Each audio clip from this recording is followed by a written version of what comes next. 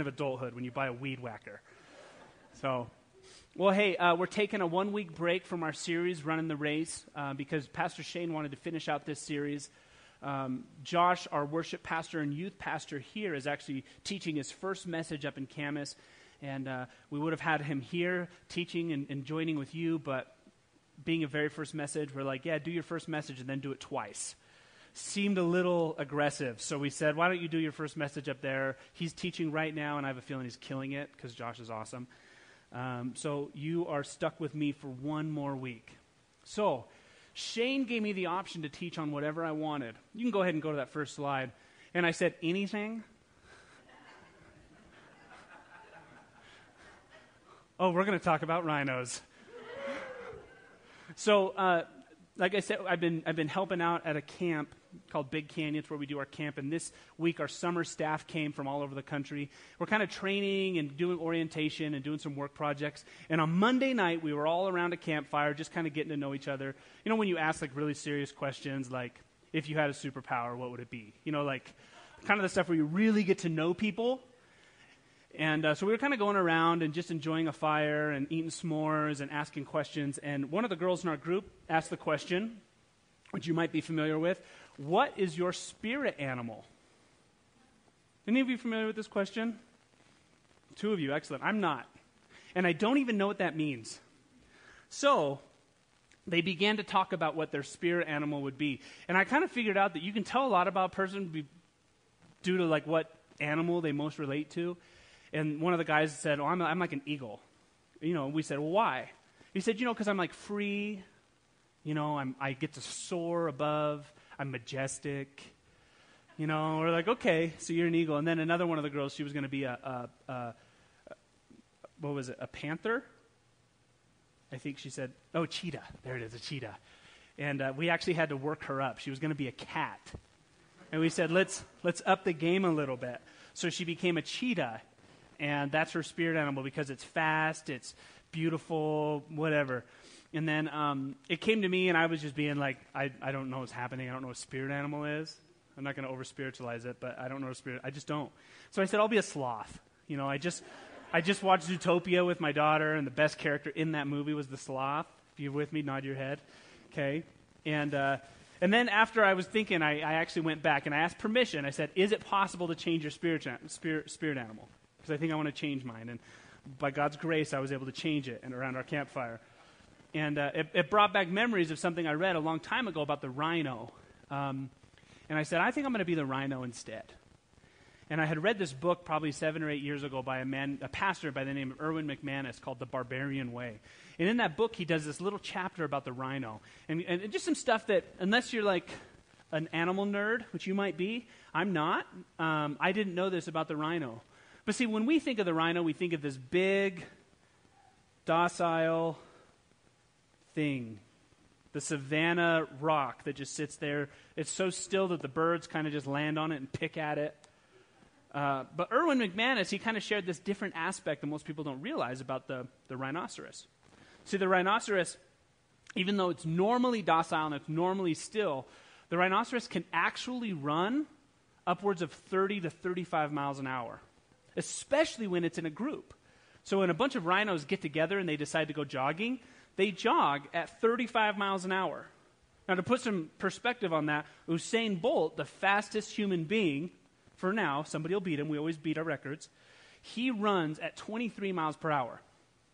So 35 miles an hour is like a galloping horse. Now, these rhinoceroses, they're not small. They weigh upwards of 3 tons. Their horns reach between 4 and 5 feet when they're full grown. What is it, tusk? I'm going to call it a horn. I don't know what to call it. Horn. And it's unicorn horn. And it's made of something so strong that a rhino can actually barrel through trees. It can hit rocks, and it'll break the rock usually before it'll break the horn. And so you start to think, okay, so a rhino can run at 35 miles an hour. It weighs 3 tons. A rhino could do some damage, wouldn't you think? And here is the most interesting part of a rhino, to me, is with all these characteristics, rhinoceroses are nearly blind. They're genetically nearsighted to the point where they can really only see between 30 and 100 feet. And after that, it becomes so blurry that they can't distinguish characters. So throw that in the mix. A 3-ton animal running with its friends, nearly blind at 35 miles an hour. That's why this is called Crash. Not because they're going to crash, but because, what do you think they call a group of rhinos? A crash. That's actually its name. If you're a flock of birds, you have a school of fish, you have a pride of lions, you have a committee of buzzards. That's true. And then you have a crash of rhinos. See, when a rhino, I want to call it a herd, when a crash of rhinos are running, it changes the landscape underneath it. If we had a crash of rhinos run through our property, you wouldn't go outside and pick up the stones and move things. No, we wouldn't have grass anymore. The road would be ruined. See, when a crash of rhinos comes through an area, the earth itself is different after. It literally changes things. And nobody gets in front of a crash of rhinos and goes, hold on, let's move this way. This is my area. No, they can't see you. Like they would stop anyways. But they're almost completely blind. So when they're running, you have no option but to get out of the way or get taken out. Now some of you are like, Mike wants that to be a spirit animal? It's kind of hardcore. But the truth is, I see the rhino as a great picture of the church.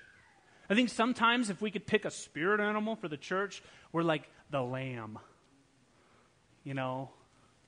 Kind of slow and dumb and dirty, stinky. Yeah, I'll give it to you. There's an aspect of us that I think the lamb would fit. But I think Jesus designed us to be more like a rhino. See, we get to look back through history and through Scripture, and we get to see some people that when they ran after Jesus, they left a wake behind them. When they set foot in cities, if you read the New Testament, when they set foot in new cities, that city was never, ever the same again. Just like when a crash of rhinos runs through a village, that village, you're going to have to bring in the landscaper because it's completely different now. Everything's changed. And I think that's how it's supposed to be for the church. We were given a call to make an impact. We were created to make an impact in our world. But to make an impact, you cannot have an impact unless you have collision. I think we forget that. You cannot make an impact in this world unless you are willing to collide with it. But sometimes we're so scared of failing or so scared of colliding that we never actually make an impact. When God puts obstacles in front of us or roadblocks or even just speed bumps, we kind of get to them and we go, well, if it's a collision, I'm probably doing something wrong. God probably doesn't want me to mess anything up, so I'm going to go over here. And you read through the New Testament, and man, they're barreling through obstacles. They're barreling through road bumps and speed bumps, and they're barreling through walls. And they're leaving a wake behind them. When people look at the church, they go, oh, you can tell the church was here. People are healed. Brokenness has been put back together. People have been given life that they didn't have before. People are burning their idols and serving a one true God. When these people came through our town, our city will never be the same again. But you know what? I think it's the same for us. I don't think anything changed. I think the church was called to make an impact. Thank you for hearing my spirit animal speech. What I want you to do is I want you to open up your Bibles to Exodus chapter 3. While you're turning there, if I can look back through the Bible and say, what characters or what people did God use to change the world? When I mean change the world, I mean the terrain was literally different because they were there. You think of someone like King David. Did King David change the world? Yeah, absolutely. He left a pretty big wake behind him. To this day, most of the world knows who King David is. What about the Apostle Paul? You think the Apostle Paul changed the world? Absolutely. When the Apostle Paul went somewhere, that place was never the same again. And I want to tell you about someone who you would probably agree with me also changed the world by the name of Moses. How many of you have heard of Moses? Excellent, all of us. If you haven't heard of Moses, this is a fantastic message for you to be present at. Moses is mostly known as the guy who helped deliver Israel from slavery and bondage in Egypt into the promised land. They had to cross a sea in the middle of that, not on boat, on land. And then he led them through this wilderness period for 40 years. He was not perfect, he was not flawless, but he trusted in God. Moses is a patriarch of our faith. In fact, in the New Testament, Jesus took Peter, James, and John, 3 of his disciples, up on a mountain where he did this thing called transfigured. No idea what that means. I think he glue like a flashlight. And he was up on this mountaintop, and Jesus took on a new form, but he wasn't alone. There was 2 people with him, and the Bible says it was Moses and Elijah. So Moses is so much of a rock star that he's personal friends with Jesus. He hangs out with Jesus. In fact, he visits Jesus when Jesus comes to earth. And he's like, hey, we haven't hung out in a while. Meet you on the mountain. Moses changed the world. But before Moses changed the world, so here's how the story goes in my head most of the time. Moses was raised in Egypt court. He was raised under Pharaoh in the Pharaoh's home. I don't know if he knew Pharaoh. I have no idea. The cartoon says he does, but I don't know. But he was raised in Pharaoh's court. One day, he goes out knowing he's a Hebrew. He sees an Egyptian beating a Hebrew. He sees the injustice. He says, I must do something. He kills the Egyptian, justice, buries him in the sand. The next day, he sees 2 Hebrews fighting. He says, why are you guys fighting? They say, who made you judge over us? Are you going to kill us too? Uh-oh, Moses has been found out. So he finds out that Pharaoh now knows, and Pharaoh's going to kill him. So he runs. Moses is 40 years old, the Bible says. He runs to a land called Midian, which is far away, finds a wife, has a couple kids, becomes a shepherd. Moses then, while he's shepherding, 40 years later, he's now 80 years old, he's on a mountain, he sees this bush on fire but not burning. So it's burned but not burned. He's like, there should be ashes, there aren't ashes, something's happening, pay attention. And then all of a sudden, a voice speaks to him out of this burning, not burned bush. Another reason to pay attention, something's happening, this isn't normal. And so this is where the story kind of changes a little bit. In the story, God says, Moses, I've seen the affliction of my people and I'm coming down. You're going to go and you're going to go speak to Pharaoh. And then usually in most of our stories, especially the cartoon, Moses goes, you're right, let's go do something. And then he marches into Egypt. And he says, Pharaoh, I forget the song. And he does and then he does plagues, and then he leaves. But there's this huge section of Scripture that I think we sometimes miss. In Exodus chapter 3, we're missing a huge part of the story where we actually get to know a little bit of Moses. See, we think of Moses, especially I do, I think of Moses as kind of this spiritual superhero. He can do anything. And when God calls him, Moses is like, I'm your man, God. Let's do this. But I want to show you that that's not what happened. This is one of the most encouraging passages of Scripture to me because I get to see somebody who eventually became a world changer. But I get to see how they started. And the way they started was a lot like me. Moses is so much like us. He is not the superhero I think we think. He is very much human, and I want to show you why. See, when God called Moses to action, Moses gave God 5 excuses of why he's got the wrong person. And each one of these 5 excuses, as we go through them, you're going to go, that's legit. That's justifiable. I could use any one of those 5 excuses, most areas of my life, and people would go, I get that. He uses 5 excuses, and then God responds to him in 5 different ways. So before Moses goes to change the world, he had a couple questions and a couple excuses and doubts that he addressed with God that you're going to see are very, very normal to us. So open up with me to Exodus chapter 3, and we're going to start in verse 11. This is what happens when God calls us to action. We are tempted to feel, and the first one is inadequate. And let me read this for you. You can follow along if you have your Bibles with you. Verse 11 through 12. So God calls Moses and says, I want you to go to Egypt. This is Moses' response. But Moses said to God, who am I that I should go? Who am I that I should go to Pharaoh and bring the Israelites out of Egypt? And God said, I will be with you. Pretty simple.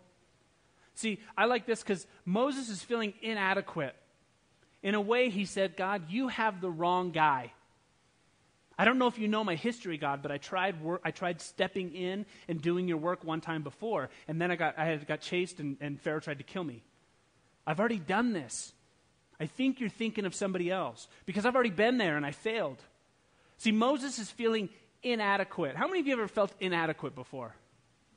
Excellent, 3 of you. That's fantastic. Inadequate just means I'm lacking, whether in quantity or quality. I'm not full. You need somebody whose cup is full. Moses says, you must have the wrong guy. See, when we live out our life in Jesus in this world, we're going to face obstacles. We're going to have opportunities to have collision, and you can't make an impact unless you're willing to have a collision sometimes. And one of the first things that we have to choose whether or not we're going to collide with is whether or not God knows what he's doing. And if we continue to hold on to these feelings of inadequacy, that I'm not the right person for the job, I've tried this in the past and I failed, you're probably thinking of somebody else. I love God's response here. What does God say to him? Moses, I am with you. See, when we face obstacles in life, we've fallen into this trap as a culture and in just the brokenness of our own hearts that when we face obstacles where we have to either choose to collide or to get out, I think we've often fell into this lie that if we're going to hit a roadblock, an obstacle, if there's an opportunity to have a collision, God must not be with me. Because God forbid he wants me to collide with something. But you know, that's sometimes where we get to see God move. First thing God says to him is, Moses, I am going to be with you. If I'm with you, there's no such thing as inadequate. Look at this second excuse. Verses 13 through 14. Moses said to God, suppose I do go to the Israelites and say to them, the God of your fathers has sent me, and they ask me, what is his name? Then what shall I tell him? God said to Moses, I am who I am. This is what you are to say to the Israelites. I am has sent me to you. See, this second one is very realistic. Moses says, all right, God, here's the deal. I was raised in Pharaoh's court, and then I ran. I don't actually even know your name. Awkward. Yeah, that conversation should have happened a little bit earlier. I don't even know your name. Right now, Moses is pretty much saying, he's saying, God, look, I'm ignorant. I don't know enough. You know, one of the next potential collisions that you're going to have as you try and follow Jesus is you're going to come to this conclusion that you just don't know enough. And if you don't know enough, you're going to have to wait until you know more. But don't get me wrong, I'm all for knowledge. I'm all for growing in knowledge. But we never know enough, ever. In fact, God's response to him is, he didn't tell him his name. He didn't say, tell him Bob sent you. He said, I am who I am. And that's not a name, folks. That's a description. You know what he's saying? He's saying, I'm the great I am. You're never going to fully find me out. You are unable to fully know me enough. I am always outside of your understanding. If your mark or if your starting line is you need to know enough, you're never going to be there. Because I am without knowing. I am. And it's the same for us. I don't know if you know folks, my wife and I were these folks, where we said, we're just not ready to have kids. Once we're ready, I think we'll start having kids. And everybody with kids went, also, there's a ready. You can be ready to have kids. So that exists. Now, don't get me wrong. I don't want everybody to have kids at 13. But, once you have kids and you go, I think we're ready. You know, I feel like the bank account and our lives, I feel like I think we're ready. And then the baby comes out and you're like, I'm not ready for this. You're never ready. You can be more ready, I guess, but you're never fully ready. You know, if a wife turned to her husband and said, I think I'm ready, I think I'm finally ready, he's going to look at her and say, honey, you're 80. It's over. That ship sailed. We're never ready. And I think sometimes one of the first obstacles we face when it comes to pursuing Jesus' mission for our lives and making an impact and be willing to barrel through some of the obstacles and have that collision with this world, one of the first things that the devil hits us with is you don't know what you're talking about. You're not the best arguer. You're not the best debater. You don't know Bible verses like you should. You just don't know anything. What God said to Moses is you just need to remember that I am and you are not. You remember that I am, you're good. I was telling a lady after first service that I am always, I'll even say jealous I am jealous of the faith of children. I want the faith of a child. Like I watch my daughter. My daughter just trusts. She just trusts me and she believes in Jesus. It's the weirdest thing. And she doesn't wonder if she knows enough to believe Jesus. She doesn't wonder if she knows enough about me and her mom. Yeah, that's right. Me and her mom to trust us. She just believes, And I feel like the more that we know, can I tell you a secret? So I went to Bible college and I left with way more questions than I did answers. So life's a journey and we're never going to know enough. We're never going to know enough. Don't let I don't know enough to be the reason that you don't barrel through obstacles, that you're scared of collision. Moses didn't even know God's name. Okay, step one, know what you're doing, know the name of what you're doing. Okay? He didn't know that, and that was not enough. God said, you tell them that I am. Okay, third one. Chapter 4, verse 1 through 6. Moses answered, this is third excuse. What if they do not believe me or listen to me and say, the Lord didn't appear to you? Then the Lord said to Moses, what is that in your hand? Moses says, a staff. He replied, throw it on the ground. So Moses threw it on the ground and it became a snake, and he ran from it. Then the Lord said to him, reach out your hand and take the snake by the tail. So Moses reached out and took hold of the snake, and it turned back into a staff right in his hand. This, said the Lord, is so that they may believe that the Lord, the God of their fathers, the God of Abraham, the God of Isaac, and the God of Jacob has appeared to you. Then the Lord said, put your hand inside your cloak. So Moses put his hand inside the cloak, and when he took it out, the skin was leprous, and it became white as snow. See, this next one is a very valid point. Moses is insecure. He says, why would they listen to me? Remember the history. Last time Moses talked to his Hebrew brothers was right after he killed an Egyptian, and they said, who made you judge over us? And he ran. Moses tried talking to the Hebrews before, and it didn't work out very well.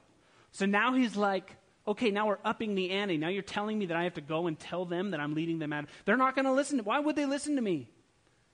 What was God's response? Let me worry about that, is what God said. I will make a way for them to listen to you.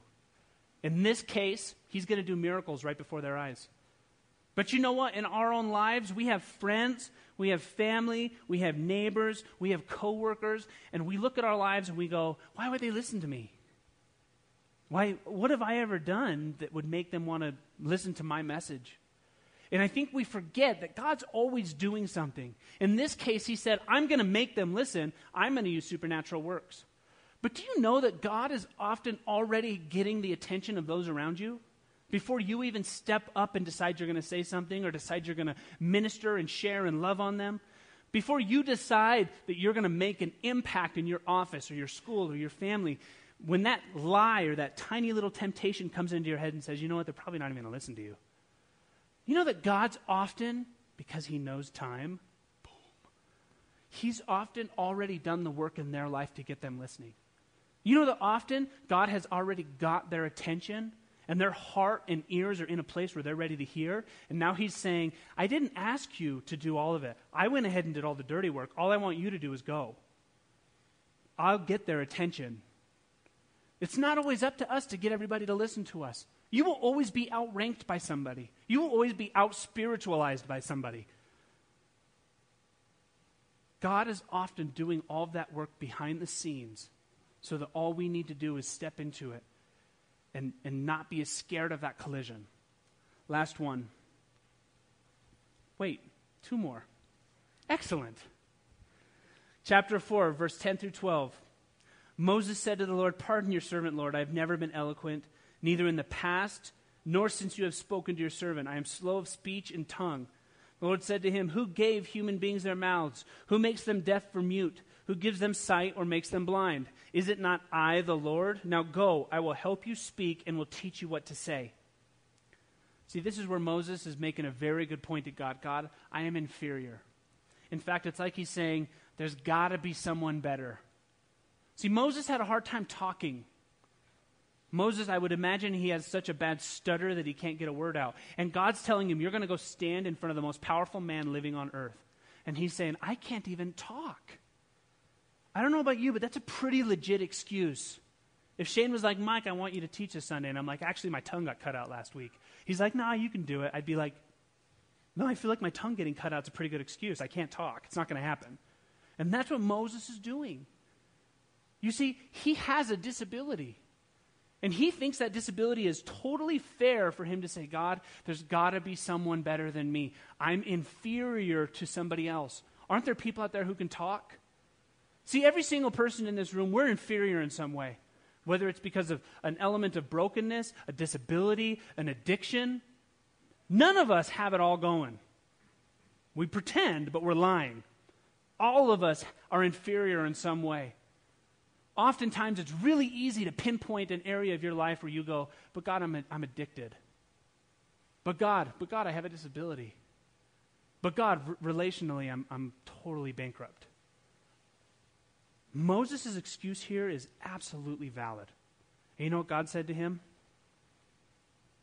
I know. He didn't say, now you can talk. He didn't say, now you're not addicted and you don't have to try to get recovery. He didn't say, now you're not broken anymore. He said, I already took into account who you are. I'm that thing they call the creator. I have a pretty good idea of who you are. Thanks for the counsel, though. And he says, I know who you are, I know your potential, and I know what you're capable of doing. Remember, number one, I'm with you. And if I say that the guy who can't talk is going to talk to a Pharaoh, then the guy who can't talk is going to talk to a Pharaoh. See, often what stops us from that collision of making an impact in the world that God has laid before us is we say there's got to be somebody better. There's got to be someone more equipped than me. There's got to be someone who's a better talker than me or can memorize Bible verses or walks with Jesus closer. There's got to be someone better than me. God already took into account who you were. God already knows who you are. God already knows your weaknesses. God already knows your strengths. And for some crazy reason that only He understands, He keeps on calling us into the game. And then He changes the world through us. This is Moses. Moses, superstar of the Bible, couldn't talk. And God's like, thanks for the update. We're good. I knew that. Last one. But Moses said, this is verse 14, chapter 4, 13 through 15, or 13. He says, Moses said, pardon your servant, Lord. Please send someone else. This is where Moses just finally says, I am insufficient for this job. I am not the guy. I'm not enough. I'm too little. I'm too limited. I'm lacking. I'm incomplete. See, Moses on the last one, he didn't go, okay, you got me. You know what you're doing. He finally just says, let's consider all these things I've already talked about. God, please send someone else. Please send someone else. I don't know about you, but if you've never struggled with any of these emotions, you might not have a heartbeat. I absolutely align with Moses right here. Everything he said is a valid excuse. Everything he said is real. He doesn't know God's name. That's a pretty big deal when you're supposed to go talk about him. He can't talk. He literally can't talk. That's a pretty good reason to get out of this. And God took all of these things into consideration and turned this regular dude he's a shepherd. He spends most of his time by himself. And he says, you're going to go talk to the most powerful man in the world, and the world's never going to be the same after you. Ever.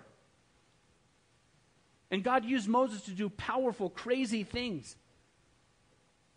But first he had to learn that you cannot make an impact without a collision. If you think following Jesus and making an impact in the world comes without some sort of collision, you were lied to. We have a broken world. We have an enemy, the devil, who is a liar and a deceiver. And man, I have so many bad words. It almost came out right now. Okay? He's a bad dude, and he's winning a lot of people's lives. We need people who are going to say, you know what? I can agree with everything Moses said, but you know what? God is with me. God did create me, and He knows my limitations. God does know that I don't have to know enough because I'm never going to figure God all out anyways. God knows who I am, and for some crazy reason, He still called me to go and make an impact in the world. And I'm going to trust Him the way Moses did. And when I set foot somewhere, it's going to be changed for the gospel. See, if you read the New Testament, the church in the New Testament, everywhere they placed their foot, that city was never the same. Ever. Brokenness was healed. Darkness was cast out. Demons were cast out of people. Life and death happened because people who believed in this said, I am not limited because I believe in a God with no limitations. And if he's going to call me, then I'm going to go forward and I'm going to trust him. Everywhere they set their foot, the place was different. Why would it be different today? Why would it be any different in Heber and in Camas and in Utah? Why wouldn't every single office and every single home and every single school hall not be completely transformed and changed because somebody who believed that Jesus is who he says he is set foot in there? Everywhere we go should be different. You know, it's weird today when the church changes a culture and an environment. People go, you got to hear about this church. When these guys go out, everything's different. But back in the New Testament, it was normal. It would be weird if a church didn't do it. You said, there's a church there? I haven't heard nothing. Well, everything's kind of just going as it was before. You know, idolatry, prostitution in the temple, just the regular stuff. It just keeps on going. Everybody would be like, that's not a church. That's not one of Jesus' church. I love hearing stories of what happens through this church out in the community. Not by the paid staff and the people up here, but by you. I love hearing that the school is different. I love hearing that the office is different. I love hearing that Smith's is different because of Kyle. You get what I'm saying? That kid is a rhino in every sense of the word. And everywhere he goes and steps foot, it's different. And people are like, what happened? Jesus happened. That's why I think the church, if we could give the church a spirit animal, I think the church isn't scared of collision. I think the church is taking in the cost of impact. You want to change this world, you're going to have to break through some stuff. You're going to have to tear through barriers. If you have stuff in your life, if you have barriers and obstacles that you have been shying away from, take a note from Moses and take a note and realize that if God's called you to the work, as he has called all believers, he knows what he's doing. I'm going to close with this, and I'm not going to go into them in deep, but I put something in your bulletins. This is written on the inside of my Bible, these verses, because I believe God has called his church to impact. And I believe that the Apostle Paul, Jesus, John, and all the other ones have been trying to communicate to us how much God has called our church to impact. Okay? This is how God has equipped us to impact.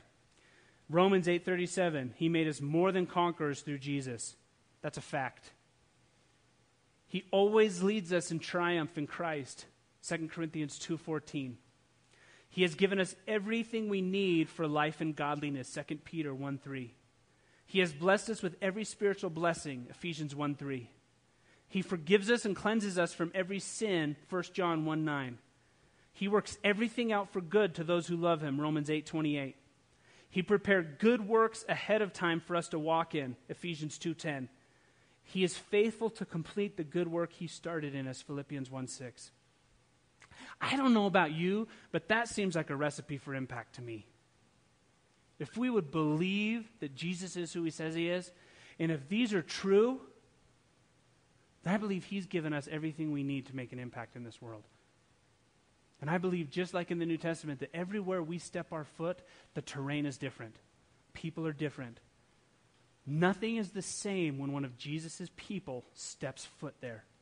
And I don't think that needs to change today. Let's pray.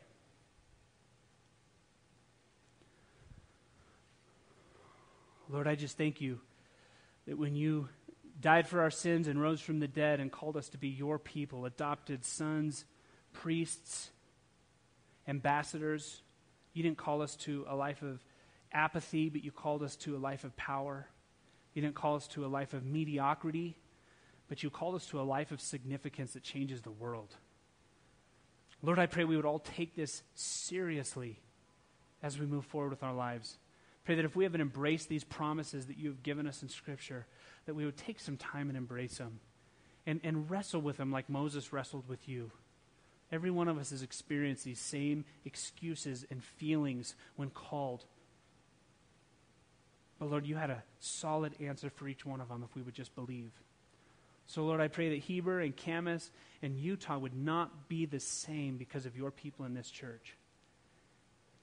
I pray that the devil is experiencing carnage in the wake of what you're doing in this city and in this state and in this country.